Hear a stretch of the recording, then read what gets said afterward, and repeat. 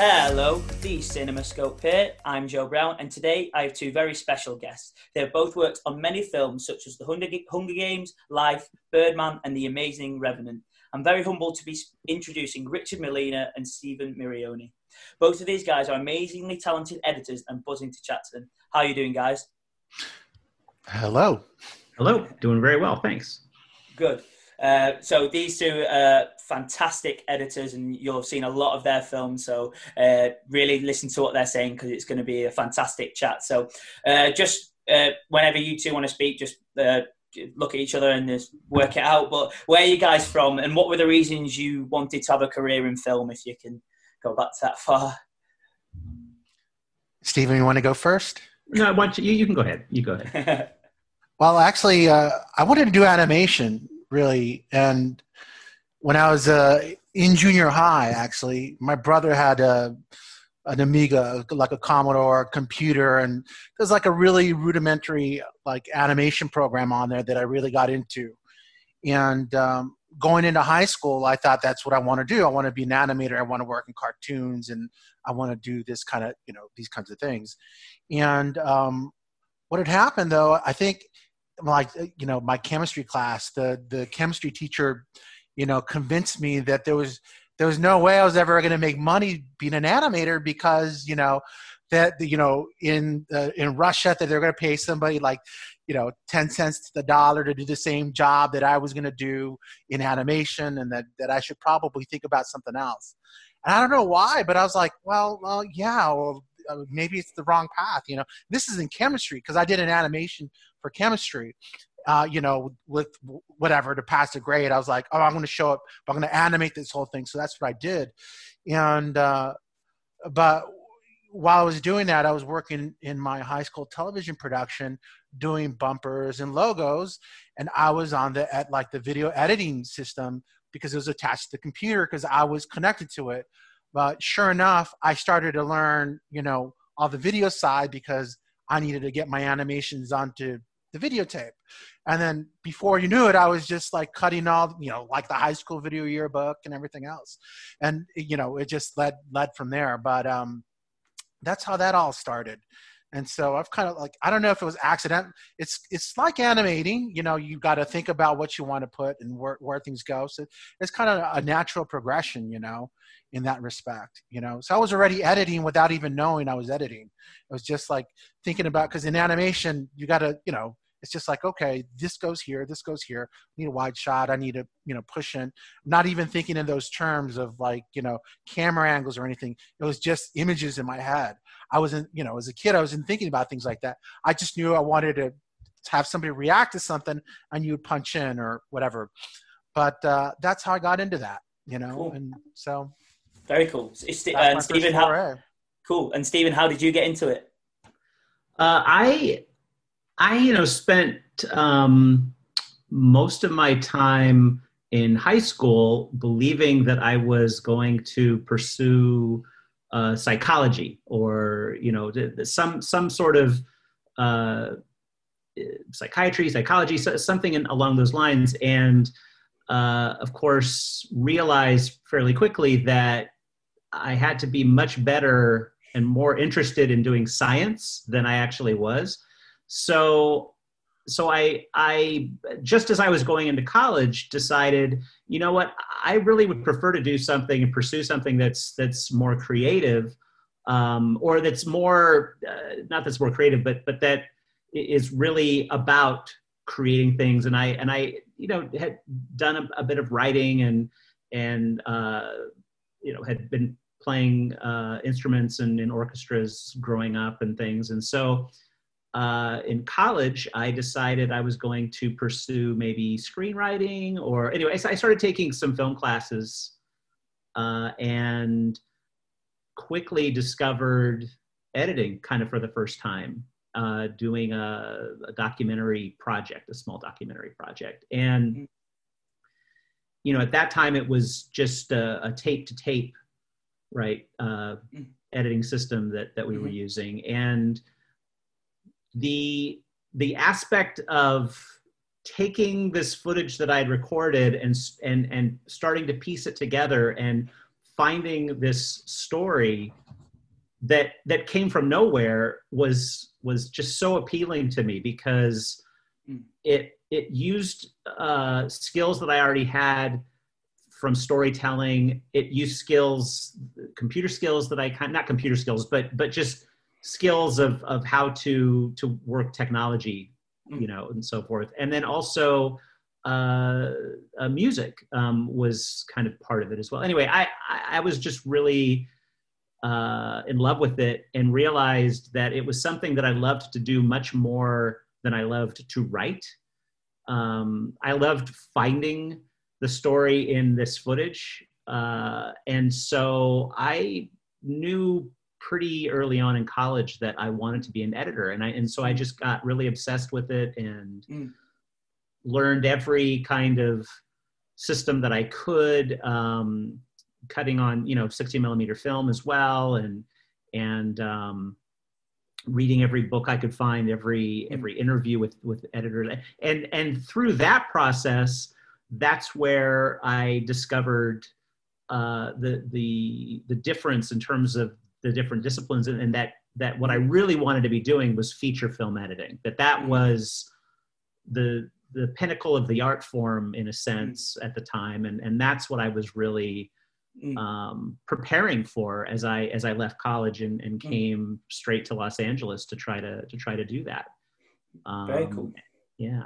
Yeah. So it sounds to me like you both kind of, like, maybe a bit more earlier for you, Stephen, but you kind of stumbled across editing and then really found the love for it. And that's where, and then you honed in on your skills and then started to development. And it's a great skill and a massive art. And for me, it's almost like, not really to the casual moviegoer or the casual cinema goer, it's not really thought about really as much as all the other things. So this is why I try to do things like this, to get editors on to speak about it, because it's a fantastic art. So just in your words from you guys, what is editing and what is it that you guys do that allows us to see, as fans, to see films? If you want to start, Rich, and then you can say after, Stephen. I think for me, editing is always, it's like the final draft of like whatever creators for, the story that's envisioned on paper. It always turns out to be the final draft, and you're always part of that. So you're kind of like a writer too, in a way. I mean, it has like a whole progression, and it changes from the beginning, from when you write it to when you have it on film. Because sometimes, it's funny, like throughout the years, I've always heard, studio heads go like, that's not the movie that we thought we were going to get. I'm like, well, didn't you read the script? It's in the script. Didn't you read this? I could never, it's just like, what do you, like, this is it. This is like, it's just maybe told in a different way, or maybe everybody's imagination is somehow different. But once it finally gets into the cutting room and you're actually working with the material, you're working on the final draft. Whether you keep massaging it, but to me, that's what editing is like, finally, like doing the fine sculpting and all the fine details of your piece of work, of your sculpture or artwork, but and there's a lot of things that go with that, but to me, it's just, I like to think it's like the final piece of art, that you're actually seeing in the theater. The final draft, so to speak. Very cool. And you, Stephen? Yeah, I've always found that the editorial process is about shaping the point of view of the audience. Like that to me is the editor's biggest contribution. Because you can read something in a script in written form.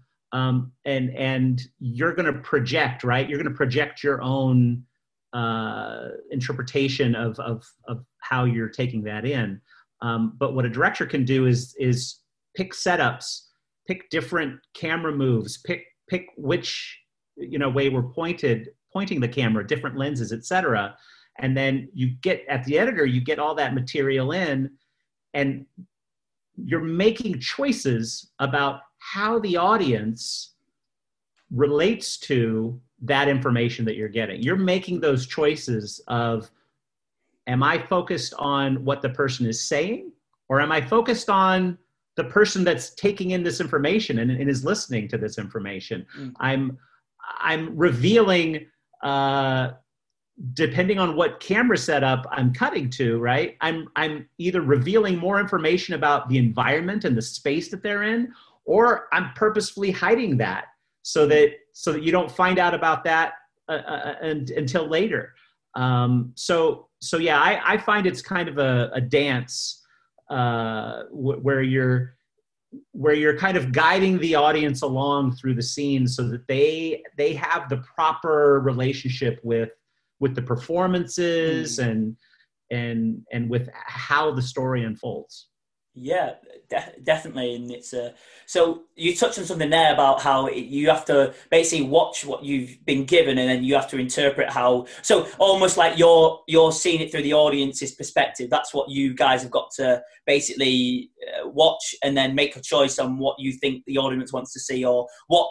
So I was just going to touch on the importance of the relationship between the director and the editor is obviously huge, right? Because you have to take his vision or her vision and put it onto screen. And so I was going to ask, how much freedom do you as editors get to make your own choices? I suppose that might be different for each film that you're on, or maybe a director will give you more freedom than others. Just from your guys' perspective, how much freedom are you allowed to change, to basically input what you see and things of that nature? If you want to start, Rich. Wow, I think it's, there's some directors that will say, oh, I like these takes, only use these takes, or, don't show anybody else anything else. I just want, I've been in situations where you assemble dailies just based on selects, and that's just what you do. And you only use those selects. And then every show is different. And that's another thing what I like about editing is every movie is different. Every situation is different. So, but, generally I like to look at what they're, you look at all the dailies, and then you look at, okay, this is what they like. And then you try to make that work. But, if something doesn't work for me, if I like something different, I generally try to give another option as well, because if, the selects don't work, then, or if they kind of work, but you might like something better and it goes in a different, because little nuances in a character will take you down a different path, especially if you're not, careful, So, and you kind of want to be consistent through it, you might have like some little ticks or some little inflections that you'll get in a particular take, which is not in a select, but then how do you continue that on if you're not, all of a sudden you're building a character's personality without keeping in line with what the story is, or it's on a tangent. It might be okay. It's not necessarily wrong. It's just different than what somebody's expecting, what the director's expecting with the selects, which is what they're probably going for. But I generally find that, you stick with their selects, and, you go out sometimes, and if something's better, it's just better. If when you present something for the first time, I think, it's just you're presenting it for the first time. They might not even notice if it's good, and it might not even be a select. It could be the first take, but you never know.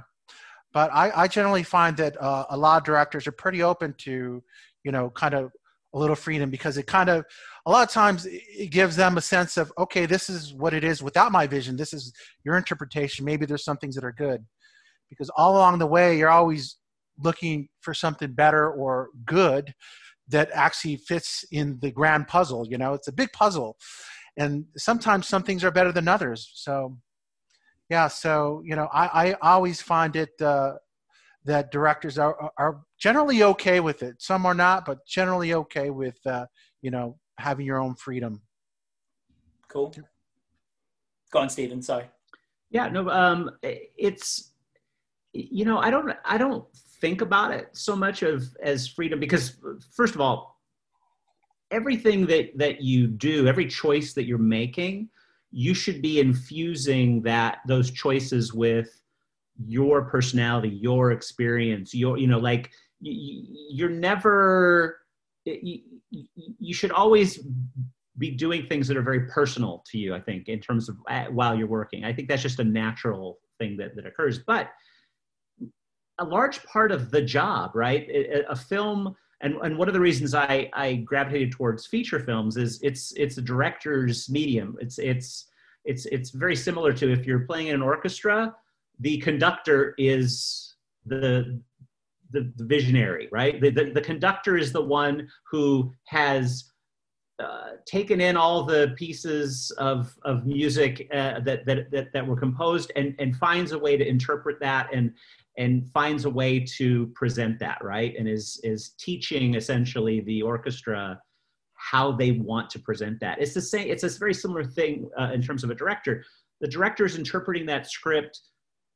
It's that director's vision. And as an editor, one of the things I really enjoy is shaping my process to the director's creative process, that I get a chance to work one-on-one in a partnership with this director and to learn how they think creatively, how their mind works. And so it's not so much a question of freedom, right? Because I might attack a scene, right, for the first time and put it together in such a way that makes sense to me. And maybe I got it wrong. Maybe I didn't interpret it right. Or maybe everything about it is wrong, but we won't really know that until the movie's all put together, right? But the director might need some time, right?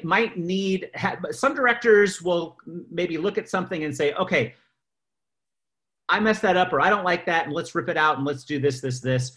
Other directors might need some time to like sit with it emotionally and to figure out and to learn. And you also have to be careful, right? Because as an editor, you're spending, while they're shooting, you're already putting things together. So you've already got a little bit of a head start on the director in terms of seeing things and starting to form opinions about things.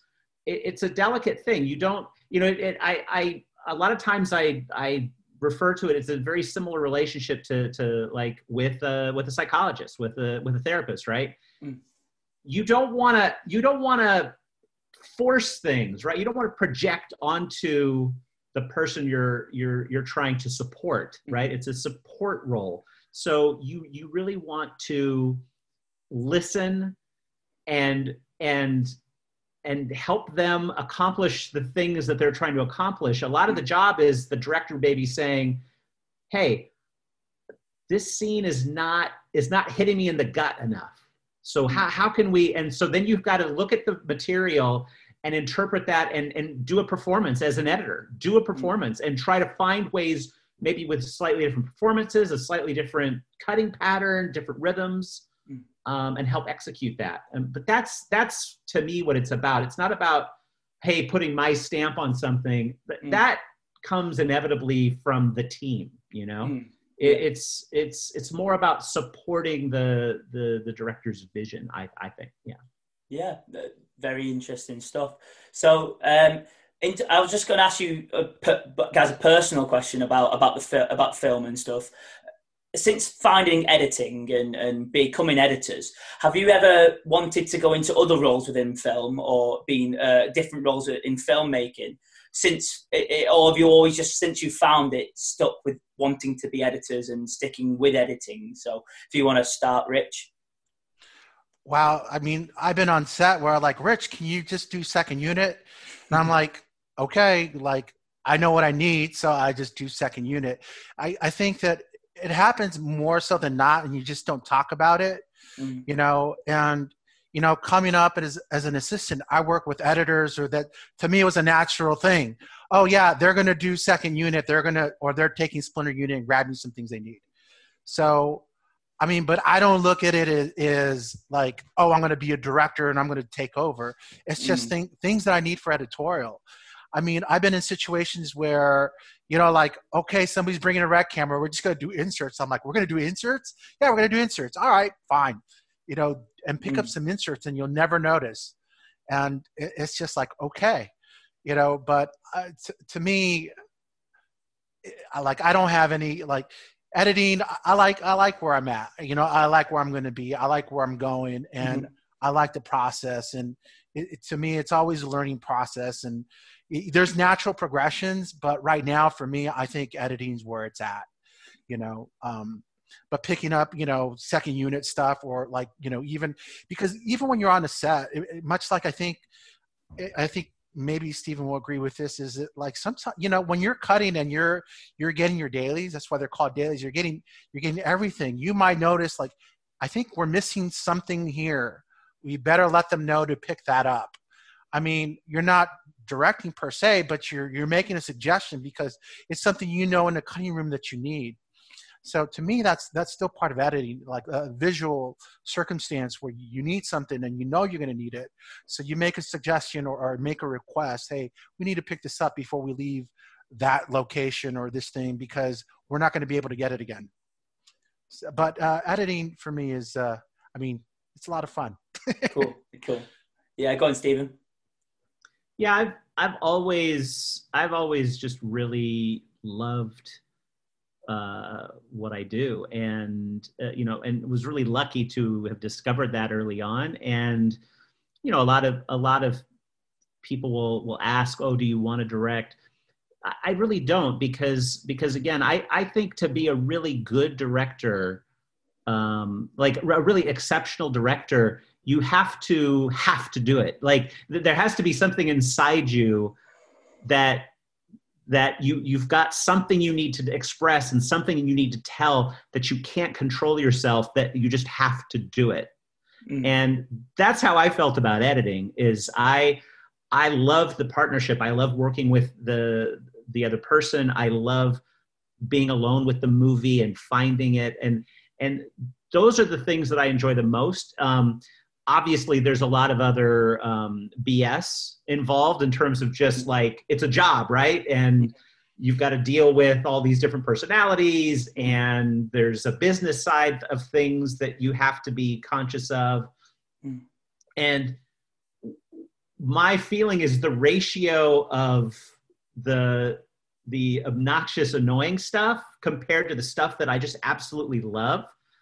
The ratio is just so perfect. I wouldn't want to flip any of that around. To be a director, you'd have to deal with so much nonsense that I mean, for me, that I don't want it enough to force myself to go through that. I see what these directors have to deal with just to get a project off the ground, and I just couldn't do it. I wouldn't want to do it. Yeah. So I just feel really lucky that I've discovered this area that I just love so much. Yeah. Yeah. I can only imagine what a director must go through, but I just listening to you two speak, it's clear how passionate you are about editing, and I just think the idea of becoming an editor is so fantastic now, because you're just doing some things. Every single film that you work on is going to be different, and that's what is great. I think great about it, because you're not doing the same thing once. And I think in modern jobs and occupations, I think that is something that you can always get excited for, because it's always going to be different. You're always going to be working with different people, which is really, really fantastic. I think just a personal question on my own. So when you're doing a film, how early can you start getting working on editing? So is there a certain point, or will it always be different with a different films? So how many scenes will they shoot before they'll send you footage and things like that? If you want to start, Rich, or go on. Well, it depends on the show. There's sometimes they'll have you doing storyboards just to get some stuff down for like second unit directors or action scenes. They want you to cut the boards to get the kind of pacing, and then you have that. Then you send that to your stunt people, before it's even shot. But then I think studios have this thing that I hate when it says, "Oh, we're going to do pre-shoots or some you're shooting, you're actually shooting," but they have it under like the guise of like pre-shooting. You're doing you're still shooting. It's still footage that needs to be processed and treated like an everyday, but they have maybe like a few days beforehand. But I think generally, as soon as they start shooting, you get the material, unless you're getting storyboards or animatics so that you can look at to have an idea of like what people are looking at for stunts. It depends on the kind of movie, but that's why it's called dailies. You get, as soon as the first day shoot's done, you get your rushes, your dailies. It's the next day or same day, you get footage. So, and generally you want to start looking at at that material right away. You know, and in some cases you can't get it right away. And in some cases you'll want the video tap because you want to see what they got and you want to make sure that they got enough material to cover. Yeah, but different shows have different situations. Yeah. Cool. Go on, Stephen. Yeah, I mean, there's, like he said, there's a lot of different situations. You know, sometimes, and a lot of it has to do with just like a financial consideration. Some shows it's not, they're at a budget, and especially I would say if you're just starting out, it's not totally uncommon that people will have scrapped enough money up to start shooting, but they don't have the money to hire the editor or to deal with all of that. And so they shoot a bunch of material and then you're going to come in and kind of start once everything's all done. That's not the ideal way to do it, because obviously if you are, I mean, okay, so the ideal way to do it is they start shooting, you start cutting. The footage comes in every day. It's usually, 2-3 hours is kind of an average. And it's usually a scene or two. And every day you put those scenes together, kind of just deal with it as it is.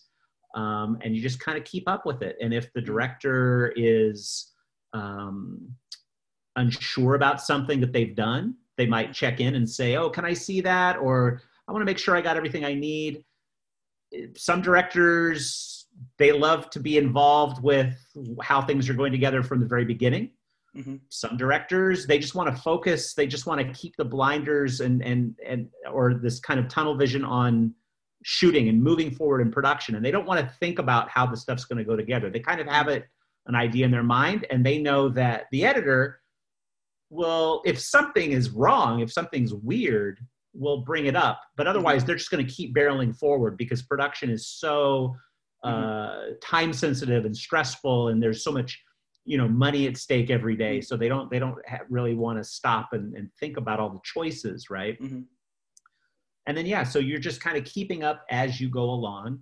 And then once shooting is done, you've got everything all put together and you kind of watch through it now in context, which you hadn't had a chance to do before with the director. And you just start to talk about it and start to make changes, see what things are working, what things aren't working, and make those adjustments. And it's often a really difficult time for a director, right? After they've just gone through this really intense experience with probably, hundreds of obstacles, thousands of obstacles that didn't allow them to get what they wanted, that didn't allow them to do what it was in their brain. But hopefully there's enough people focused on the thing that they were trying to do that they ended up with something that still has that same spirit that you then find when you start to look at. But the director then has to kind of go through this emotional journey of letting go of the thing they were literally trying to do and finding the thing that they actually did do that still communicates the things that they wanted to communicate. Cool. Very cool. That brings me on to my next question. So how much time, once that film's done, do you have to get the final cut, really? Again, that's probably going to be different for each film. I mean, there's probably, I don't know, that's why I'm asking you guys, but depending on the level of the film in terms of how big it's going to be in terms of the scope of cinema that year and meeting deadlines, I guess would bring a certain sense of pressure to meet them deadlines in that final cut. So just through your experiences or anything, like how long do you normally get to make that final cut? If you want to start, Rich. The final cut. Well, director's cut. I think I don't know what it's in their in their contract. I think they get 8 weeks, right? Is it 8 weeks? 10 weeks. 10 weeks. 10 weeks after, last day of shooting. But, there've been a lot of times too where, for the first pass, the director's cut, they look at your work and they're like, okay, let's make a couple of tweaks. And then 2 weeks afterwards, even before the time's up, they're like, you can start the studio. We're moving on. That's just how they feel about it. But, it just all depends on the type of movie, I think, and how many visual effects. If you have a lot of visual effects, all that's got to be built in. So, I mean, you could finish a movie in 4 months, or you can finish a movie in a year and a half later, because it just depends on the kind of show that it is, and, availability. There's all kinds of things that, I mean, we haven't even touched on, like, your composer, people's availability. All of a sudden, what if you got to grab some ADR? That might push something, because these people need to be available so that you can finish your project. Get all the little things in that happen over the course of the show. But I don't know what the average studio time frame is. Generally, I think it's generally about 9-10 months. From at the end of shooting. That's been my experience. Some of them are a little shorter, some are a little longer. It just depends on what the movie is and how much time. They might just say, "Oh, take your time." It just depends. It depends on the producers, the money that's involved, or whether they have to wait for animation to be done or visual effects to be done. That just pushes everything down the line. But every show is different. So yeah. Interesting, Stephen. Yeah, it's it's funny to think about, like, the film industry for whatever the last 100 years or so, the last 20 years or so, with the advent of computers and digital media and all that, things have started to change. But a lot of the kind of templates for how long things take and how long you get to work on things, those are things that were established like decades ago. And they're still pretty much the same, right? So depending on the size of the movie, you're going to have your production period, which is going to be anywhere from 2 to 4 to 5, maybe sometimes 6 months, if you're going all over the world or something. Whatever that time is, you have enough time. You always have enough time to kind of put everything together by the time shooting is done. And then at that point, it's all, like 9 times out of 10, you're going to be working for that 10 weeks on the director's cut. And it's one of the things that I think really delineate working on a film versus like working on a TV show. TV editorial is on a much shorter schedule, right? Because of the budget, because the way that whole workflow is designed is you plan everything, get everything perfect. You go out and you shoot quickly, you get things together quickly, because once you've figured out the show, every subsequent episode is kind of following a format, following a template. You're not discovering the style, right? But with a movie, you get this amazing luxury of, after you've put it together for the first time, you've got 10 weeks essentially to rip it apart, put it back together, find a new language for how you're going to communicate this and that and this. Like it's so different, and it's such an amazing creative process to go through. And some directors love that, right? They want to take advantage of all of that. Some directors, they put all their effort into production, and so when you get into the editing room, they want to kind of move really quickly and confidently and just say, get it done so I can start to the finishing process, and I want to get things really polished and look at that, But like I said, it's generally about 10 weeks, and then you have kind of another month or two of finishing things, because your mix is going to take a month probably, your color timing, your grading, that's going to take roughly the same amount of time. Mm-hmm. If you've got visual effects, that could extend a schedule. Mm-hmm. It's just all these other things that get plugged in that decide how long you're on it. But some movies, it's normal to be on it for like a year or more. Big visual effects movies, sometimes you're on for 2 years. Mm-hmm. The most of the movies that I work on, it's less than a year. It's like Rich said, like about 9 months, 10 months. So interesting. Like, just from my perspective, because I'm not hugely knowledgeable on editing. It's all really interesting stuff. So we're just gonna move on to a film that you guys both have worked on, and it's one of my favorite films ever. I mean, just with all that, I mean, we've probably not touched on half of what you could probably explain to us about editing, but we haven't got all day to speak about it, even though I would like to. But we're just going to talk about the Revenant. So, if I'm right, you were the chief editor, Stephen, and you were the first assistant, Rich. Is that right? Is that correct? Correct. Yeah. Oh, cool. So Stephen, you got the team together for it. For the Revenant, yeah, and it's generally it's the same team from movie to movie. So I first worked with Rich on the Hunger Games, years before, and I'm fortunate that I work with several directors fairly regularly, and so sometimes they have overlapping projects, and so I sometimes have like one crew over here and another crew over here. And I was really lucky that Rich was available to come in on The Revenant, because it was really, technically, it was an extremely difficult process because of the remote locations, because of the speed that they were moving, because of the fact that they were shooting a lot of stuff with this new RE, the Alexa, the 65, the prototype 65, of that, and so it was him, and then the rest of our crew, I'm sorry, in terms of, but again, that's a movie that was not typical. Like it wasn't a normal situation. It was very extreme, and it's only because Alejandro had already been working for decades, and then had just done Birdman, which was a really extreme, like a completely different process, that we learned all these things from that process that then applied to what we were doing on Revenant.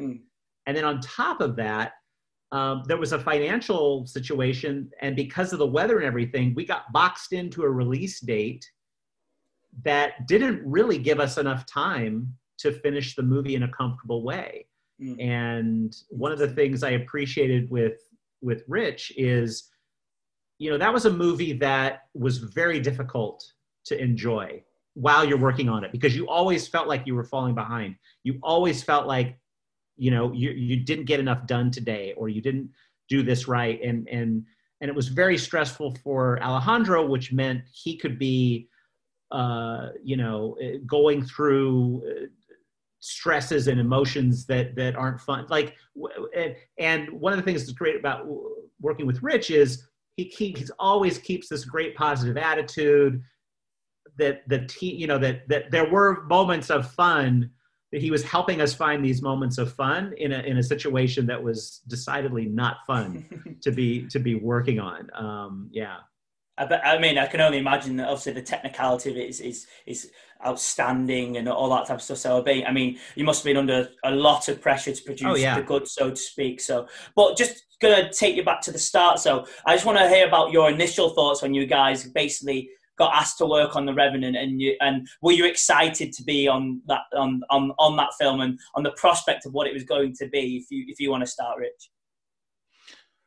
Wow, getting on the plane going to Calgary, I think for me was like, okay, I'm on the plane, I'm going to Calgary, and then I see a guy to my left, and then it was like it was Alejandro, but I don't want to introduce myself because it was just like I'd worked with him several times, but this was his first time on the show with Alejandro. So I was like, that's Alejandro. Okay, well, I'm just gonna let him be. I'm just gonna sit down, do my thing, put my glasses on, and just zone out and just get ready, because I don't know what I'm in for. Because for me, I knew there was a big technical hurdle that we had to get over, and so when I got there, I kind of had to assess the situation. Like my job, it was just like assess the situation, find out what I need, let the studio know, because the studios are like, oh, okay, what's really, technically, like, we weren't ready for this. How can we make it better for editorial? How can we make this smoother? Because it's not smooth. And so, I had to tell them that, look, first of all, you guys, like, there's, computer throughput.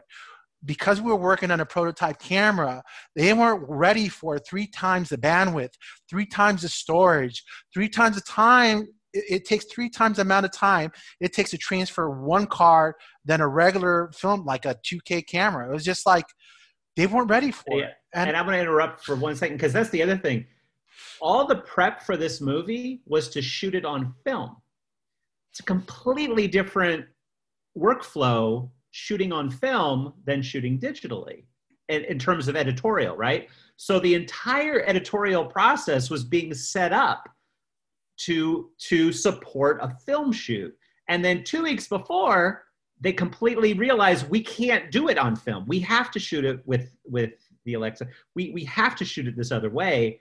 And so that meant everybody had to, like, a thing that we had been prepping for a month or more had to get completely like, okay, we're going to completely scrap all that, and we got to start from scratch, and we got to move fast. We got to move fast. And that's, that's why somebody like Rich, he's had so much experience. It's like, you could just throw anything at him, and he'll just figure out how to fix it, figure out how to keep moving. I mean, what most people don't realize, for like, on any show on location, I think, as a first assistant, and for those who want to get into editorial, there's like a hierarchy, everybody's got their job, but the first assistant, you're managing all the expectations. You got to have your tentacles out. You got to know what's going on everywhere, because if something breaks down, it's your fault. If the editor doesn't get it, you're responsible for it. Why didn't you call them? Why didn't you how come this isn't in? And I mean, I've called Steven several times at 3 a.m. Steven, tell us any of the transfer. They're calling me. The producers are calling them. They're telling them to stop. And I said, if they tell you to stop, call me right away. I don't care what time it is. And of course, there are many times where I got like call 3 a.m., 4 a.m. And lo and behold, Steven, I know it's late, but this is what's going on. I got to let you know. I told them to keep going. Just, you got to cover your bases, because it's called dailies. I mean, we'd be kind of screwed over if we didn't get our day's dailies, and then we had to go show them to the director, or there was something important and we didn't have the information that we needed to kind of put that together to realize if we were missing something. So, a lot of people, when you're looking at, I think, in the producer standpoint, some of the UPMs and things, they're like, no, it's going to cost us more money. But the ramifications and the domino effect of you not getting those dailies in a timely fashion is much greater than paying that overtime for a couple hours for them to finish. Because think about it, they might lose a location, right? And they lose their location, and the dailies didn't come quickly enough. And by the time they're on the next location, you realize, oh, there's a problem with these dailies. There's something wrong.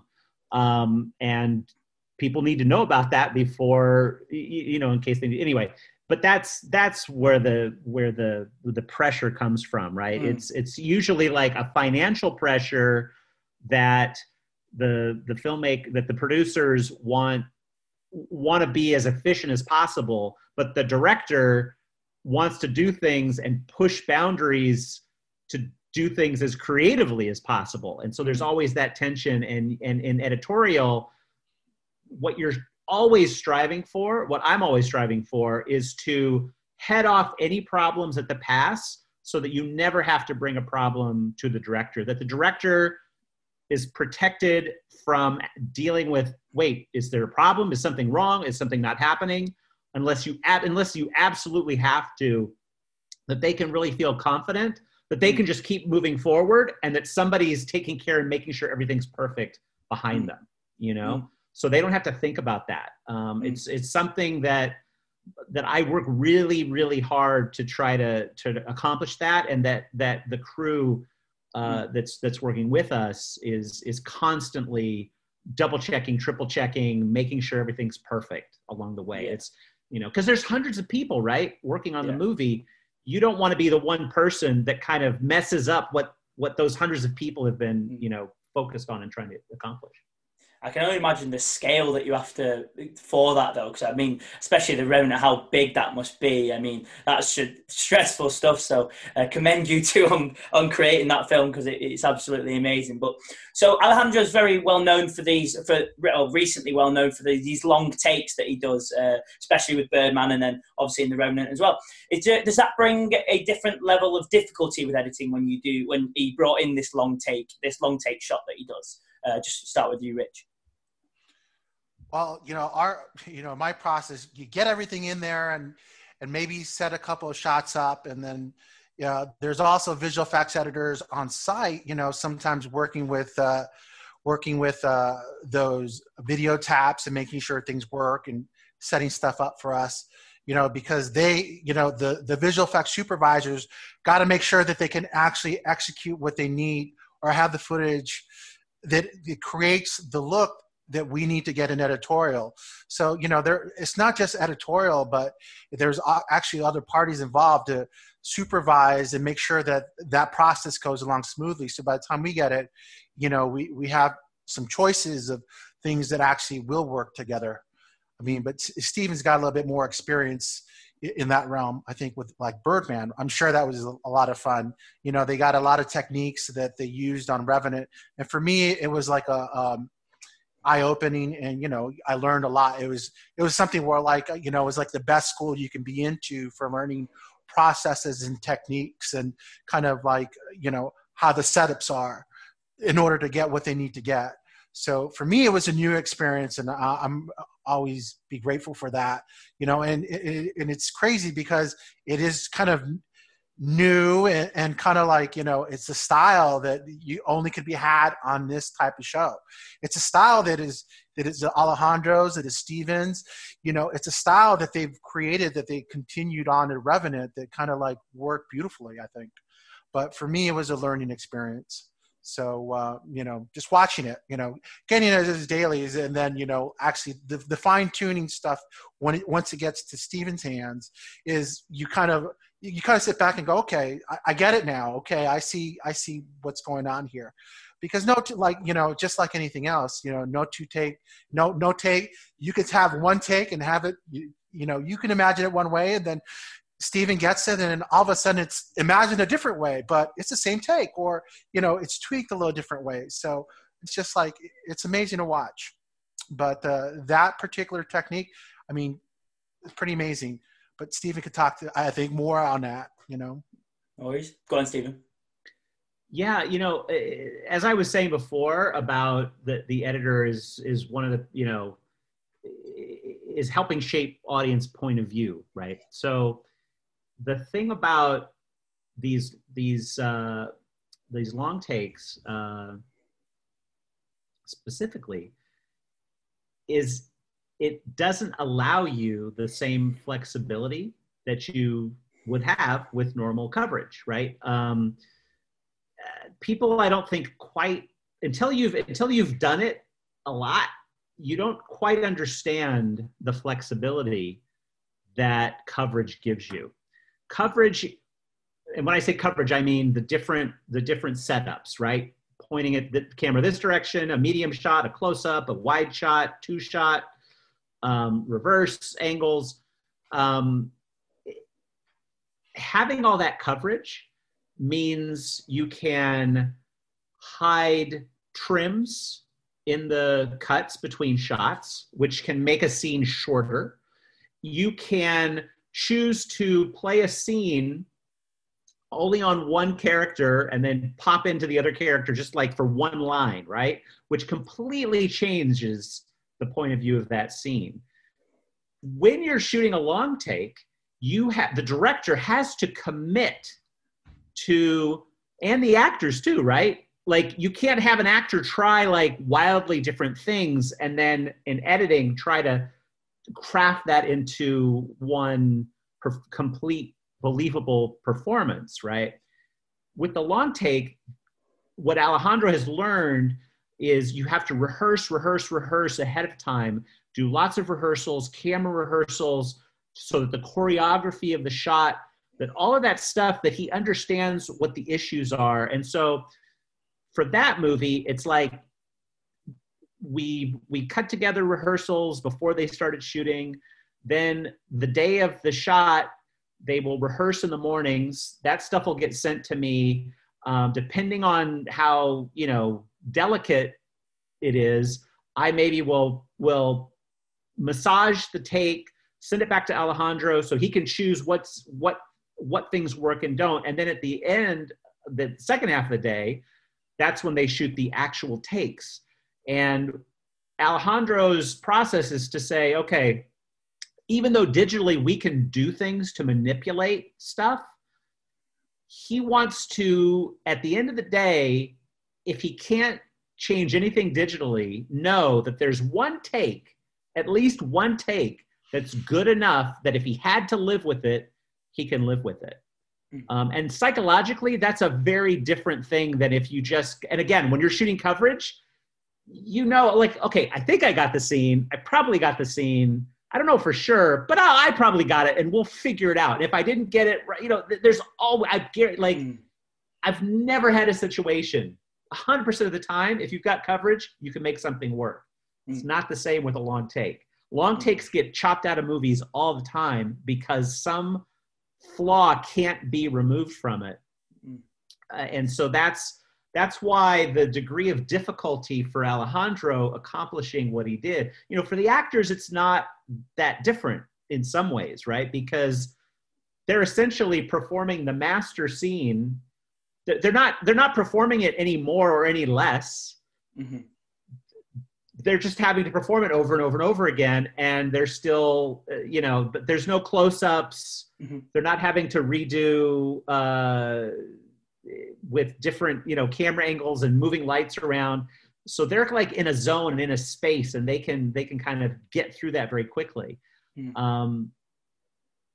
But in terms of editorial, there's a lot more prep work. And then once you have it, then your hands are tied, right? Because, okay, I got to make sure that this thing can work, that if there's something we want to fix or change or something that's not perfect, that we have an out. And it's constantly, again, like what was fun about it is you already know all the tricks. I already know like all the tricks I can do with coverage. With long takes, there's so many more tricks you have to find and discover. And that, and that was just fun working through that. So guys, that's the end of part 1. Stay tuned at the same time next week for part 2, where Richard and Stephen delve far more deeply into the amazing film, The Revenant.